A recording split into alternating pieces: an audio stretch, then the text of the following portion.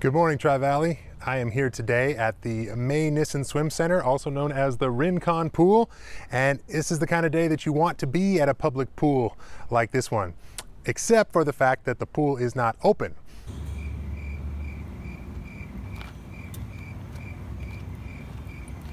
Pools are still on their way to being open here in Livermore with the shutdown and all of that. I can't wait for this one to open up because it's really hot today and I'd love to take a splash in there.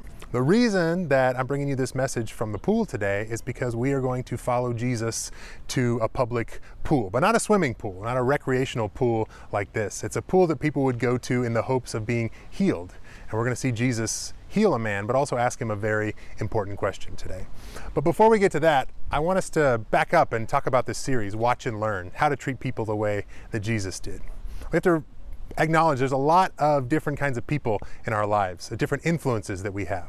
Friends, family members. There's a lot of podcasts I listen to, or authors whose books I read.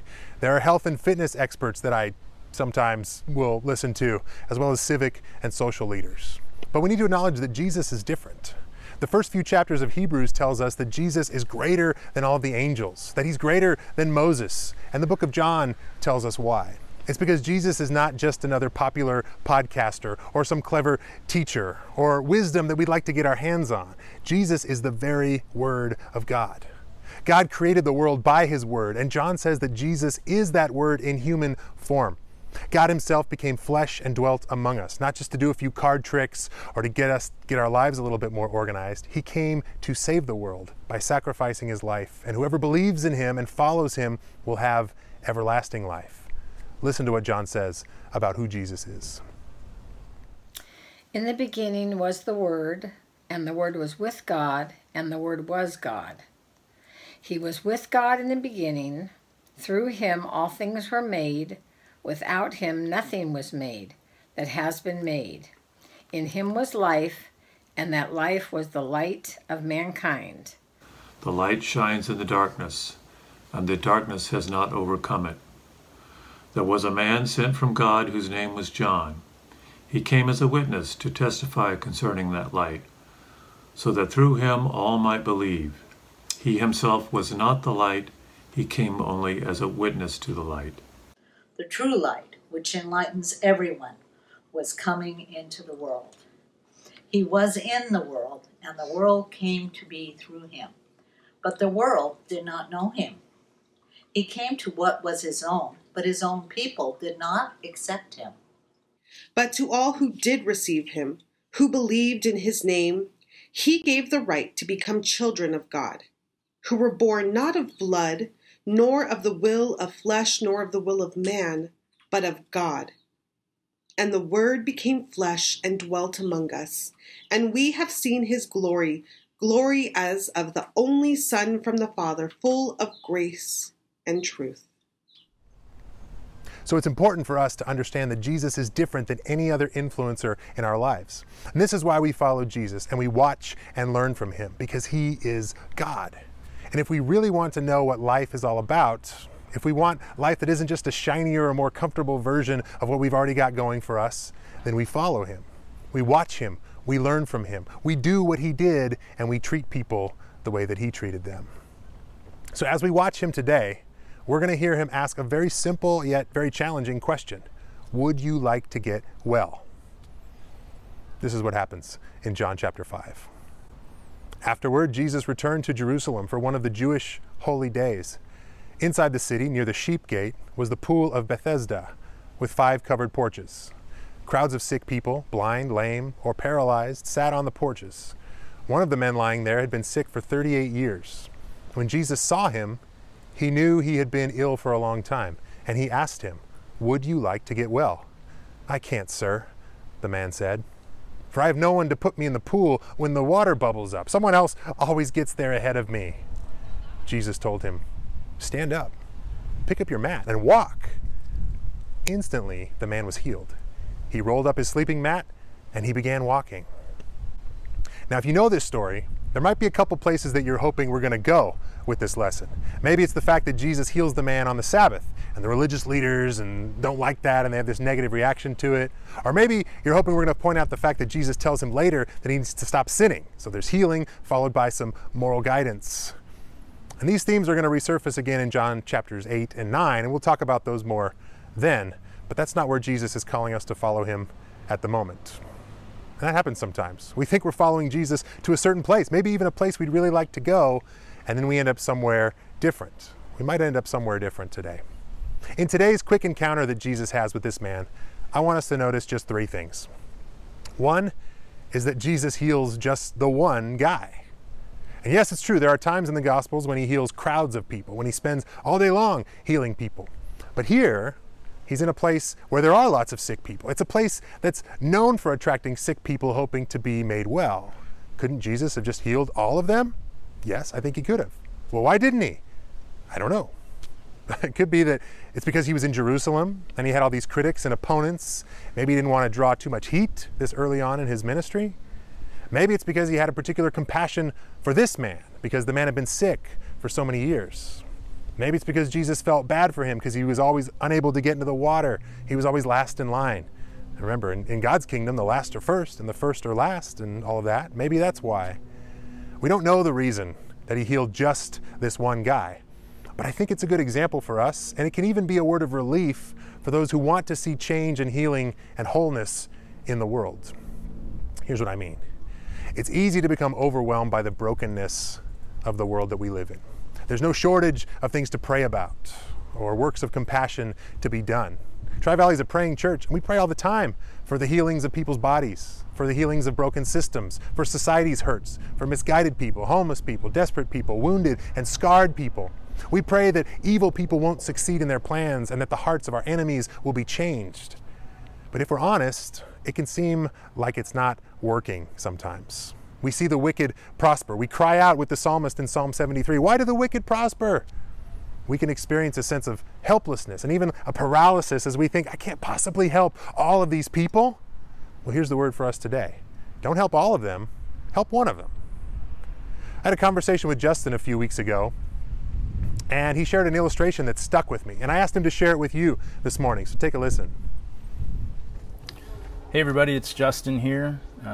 Jacob asked me to share a few thoughts with you, and so I want to take a moment to do that. A few weeks back, I was telling Jacob about a devotional that I had shared with our teens in one of our online gatherings, and the title of the devotional was Foxtails and Sin. And just to try to make some connections here, I'll be honest with you up front. When I did this with the teens, I spread this over 2 weeks. The first week, I spoke for at least 30 minutes. The teens would probably tell you it was more like 45. The second week, I kind of continued this thought and built off of what we had said in the first week. So to try to summarize this into a short little 5-minute clip is challenging for me, but I want to get to the heart of why I think Jacob asked me to share this with you. Essentially, some background here. My backyard is loaded with foxtails. I mean, they take over. They are everywhere. They grow all over. It's almost like I don't have a lawn, I just have foxtails. And you guys, most of you know I have a dog. He's wagging his tail in the back over here. And foxtails are terrible for dogs. They're not good for them. They can create all kinds of health issues and things like that. And so Trish and I know, like, hey, we got to go do something about this backyard. Now, typically, what I can do is I can bring out my lawnmower and I just mow them all down. Sucks it right up into the bag, dump it in the trash can. We're done. At least for the most part, we give ourselves a fresh cut. You know, those foxtails are still there. They're going to grow up again. We're going to have to do it again. We break out the lawnmower again and do it over. But unfortunately, right about the time shelter in place started and all of that, my lawnmower broke down, and I'm not mechanically minded, so I have yet to be able to fix it. So that's created a challenge with dealing with this. Now, I also have a weed whacker. A weed whacker is far less effective at this job for one main reason, that you can go and you can spend that time chopping down all the foxtails and the weeds, but what happens is they just scatter. Now they're everywhere. They're all over the yard, and the problem that was there originally, which is getting rid of the foxtails, is still there. You still need to go back and rake and do all that other stuff to get rid of them. So Trish and I were talking one night, and she's like, I think we got to get out here and we got to go pull them all by hand. And I looked at her and I'm like, you're crazy. Pull them all by hand. I mean, my whole backyard is foxtails. Like, this is going to be an impossible mission. Like, where do we even start? Where do we begin? But sure enough, that one Sunday night, we got our whole family out here, the 4 of us, and we all split up and took different sections of the yard. And we just started pulling foxtails, one at a time, getting them out, throwing them away. Now, one of the things that's really significant about this that stood out to me is that when you pull foxtails by hand, you are not just cutting them down shorter, you are actually pulling out the root of the issue. You're starting to get rid of the foxtails so that, they hopefully don't come back. We'll still have to be vigilant with it. Foxtails are one of those things, they just take over. And so one of the things God revealed to me in doing this is it just was this reminder and this reflection of the sin condition in the world around us, in our own hearts, as Christians, in our churches. Ecclesiastes, the writer of Ecclesiastes says, even in the places of justice, there was wickedness. Even in the places of righteousness, there was wickedness. And church, that means us too, that even in the church, where there's supposed to be God's righteousness and His justice, there is wickedness. Even in us as Christians. So the first place that I wanted to start was taking this look at us, right? But then you look out to the world and it's like, man, so how do we even do this? This is just overwhelming. This is a backyard, a field full of foxtails. Where do we start? And I think a lot of it comes back to what Trish said. We just got to go start pulling foxtails one at a time, getting rid of them and trying to do some work. And we're going to have to stay on top of it. There will be more days of pulling foxtails and all of that. For me, this really stood out about the sin condition in the world. I think one of the things that when I spoke with Jacob that he was hoping would connect to today's message is that sometimes as we look around us, the problems can seem overwhelming. Whether it's a sin issue or a social issue or whatnot, I think as a Christian, what I'm beginning to understand is the effect of the sin condition on the world has drastically it's created so much foxtails everywhere. There's so much work to be done, and that can feel overwhelming. And I think for us as a church, it starts by coming together as a family, just like me and my family did that night, and we just go and we start pulling these foxtails one at a time and start to make that difference. Now again, to summarize this in a 5-minute video has been difficult. I feel like I'm leaving out way more that I want to say, but I hope there's some connection for us today. And if you'd like to talk about this more, give me a call. I have some notes that I had shared with our teens that night. I want to share this with you. One last thought. This comes from 1 John chapter 1, verses 8 and 9. He writes this, "If we say we have no sin, we deceive ourselves, and the truth is not in us. But if we confess our sins, He is faithful and just to forgive us our sins and to cleanse us from all unrighteousness." I think that this is one important place that we have to start, is that we have to first of all acknowledge that we have sin.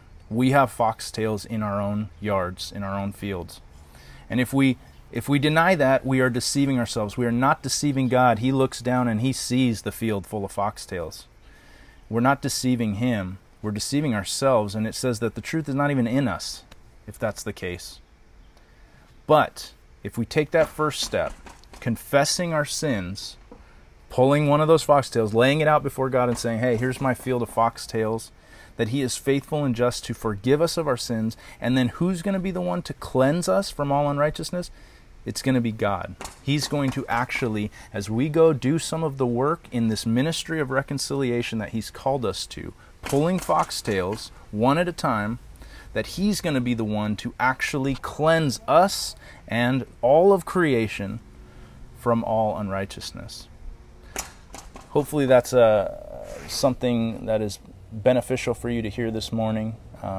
Thank you for listening. I'm praying for all of you, and we'll talk to you soon. Thanks, Justin. I think that's a good word. So if you feel overwhelmed, keep in mind, you don't have to do everything, but just do one thing, maybe for one person. We see here that Jesus not only heals this one guy, but He heals him instantly. And that's the second thing that I want us to notice here. He doesn't send him to rehab. He doesn't give him pills that might start to work in 4 to 10 days. He heals the man instantly. Okay, what are you saying, Jacob? Should we try to go heal people instantly? Well, not necessarily. Actually, it's probably important for us to understand the difference between being like Jesus and being Jesus. If we have a Messiah complex, thinking that we are the answers to everyone's problems, then we are ultimately going to disappoint ourselves and them. But when Jesus does something miraculous, like healing someone, John calls it a sign. It's kind of like a sneak preview of what life in God's restored kingdom will be like after the time of the resurrection. Now, these signs are all important, and they're impressive transformations. Like the blind see, the lame are walking, dead people are raised to life again. But they're never the solution. After all, a healed blind man can see, but he still has sin in his life. Lazarus was raised from the tomb, but death still looms over him. The solution is Christ's victory over sin and death on the cross, and God restoring his creation, and ourselves included, into how it should be. Jesus' miraculous signs point to this. They point to a time when there's no sickness, where death doesn't threaten, and when we experience true peace. Now, these signs reveal Jesus' true identity as the Son of God. They demonstrate his true power, and they make it so that people can come to believe in him. So, when Jesus heals this man at the pool, it removes an obstacle that makes it easier for the man to come to believe and follow him, which is ultimately what leads to salvation. Similarly, there are things that we can do in people's lives to remove obstacles that are keeping them from finding Jesus. Our works of love, compassion, and our efforts to meet someone's needs are a way that we can bring God's future kingdom into the here and now. I think about the Livermore Homeless Refuge, a local organization that we partner with that provides emergency shelter for homeless people that are living in Livermore. And I've even heard leaders from the Homeless Refuge admit that what they do is just a Band-Aid. It's a temporary solution. It doesn't solve homelessness. It doesn't make jobless people suddenly financially independent. It doesn't teach anyone how to fish so that they can eat forever, like the old saying goes. But it does say, here's something that I can give you right now. Here's a warm place to sleep tonight. Here's a meal and a toilet and a safe place that you can get some sleep and not be interrupted. That's an important thing in some people's lives. I met one guest of the refuge named Gary. Now, Gary lived in his car, but he had a job at a factory, so he was saving up money to get a permanent place. And he had special permission from the Homeless Refuge director to leave earlier than the rest of the guests so he could get to his job. The Homeless Refuge helped him through this transition time by giving him a free place to sleep and some meals that were provided by the volunteers. Two things that he didn't have to worry about so that he could get closer to a stable place in his life.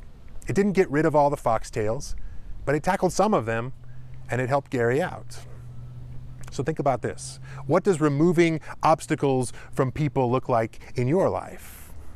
You could meet a need pretty quickly for a lot of people who are feeling isolated and dealing with loneliness and depression just by giving them a call. It could be as simple as bringing words of love and encouragement to the people that you live with versus words of criticism. It might be giving money or some of your stuff to someone who's in need. It might be paying someone's rent as a surprise or sponsoring a child who lives in poverty. I had an interesting experience last week when I was filming on location. I was filming a sermon video and I got engaged with this family that were living out of their car. Breaking these boundaries, especially in order to share Jesus living water with people, is a very clear way of saying, I do care about you. How you doing? Hey, good. How about you? Well, better sound. I just caught something what you were saying. I was curious. I said, I'll sleep in my van. They were watching me film. They became curious and we came over and we started talking. I ended up getting to know them a little bit, bought them a tank of gas, courtesy of the Tri-Valley Church of Christ. So thank you. You guys helped out with that. We gave them a little bit of peace in their day. So yes, remove obstacles. Give Band-Aids to people who are bleeding. But remember, the ultimate need is Christ. The man in John 5 is at the pool in Bethesda trying to get into its healing waters. But Jesus shows him that's not really the healing water that you need. I am the living water. And he heals him to get him closer to the realization that real salvation, healing, and wellness are found in Jesus and in Jesus alone. And I think that's why Jesus asks him the question that he does. It's a question that we can all learn a lot from. Would you like to be well? That's the third thing I want us to notice. Jesus asks him the question.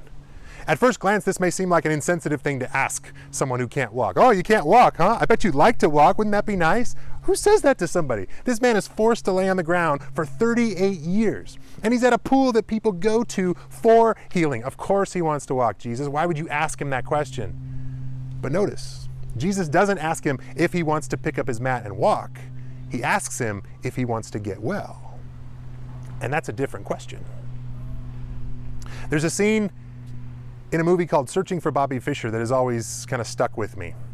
It's a story of 7-year-old chess prodigy Josh Waitzkin, and he's got a coach who tells him about this point system that he's come up with to help Josh earn a master chess certificate, which is kind of just a motivator he uses to get the boy to practice and get better at chess. But eventually, all Josh cares about is getting that certificate. His fixation on it actually prevents him from getting better at chess. And his coach tries to get him to see that the certificate is not what matters. You're focusing on the wrong thing. Take a look at this clip. Can we expect it anytime soon? How many points is it worth? To make the opening move? Yes. Forget the points. How much is it worth if I do it? Do it for its own sake. Do it for the love of the game. I want to know how close I am to getting the certificate. Forget the certificate. But I want to know. I don't know. What do you mean you don't know? I don't care. I don't understand. It's White's move.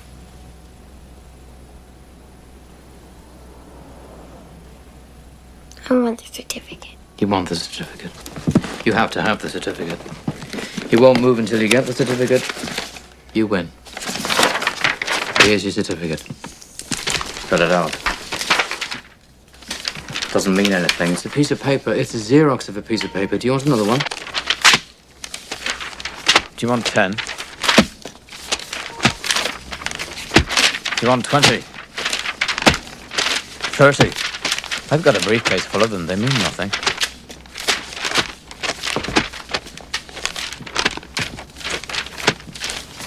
They mean nothing.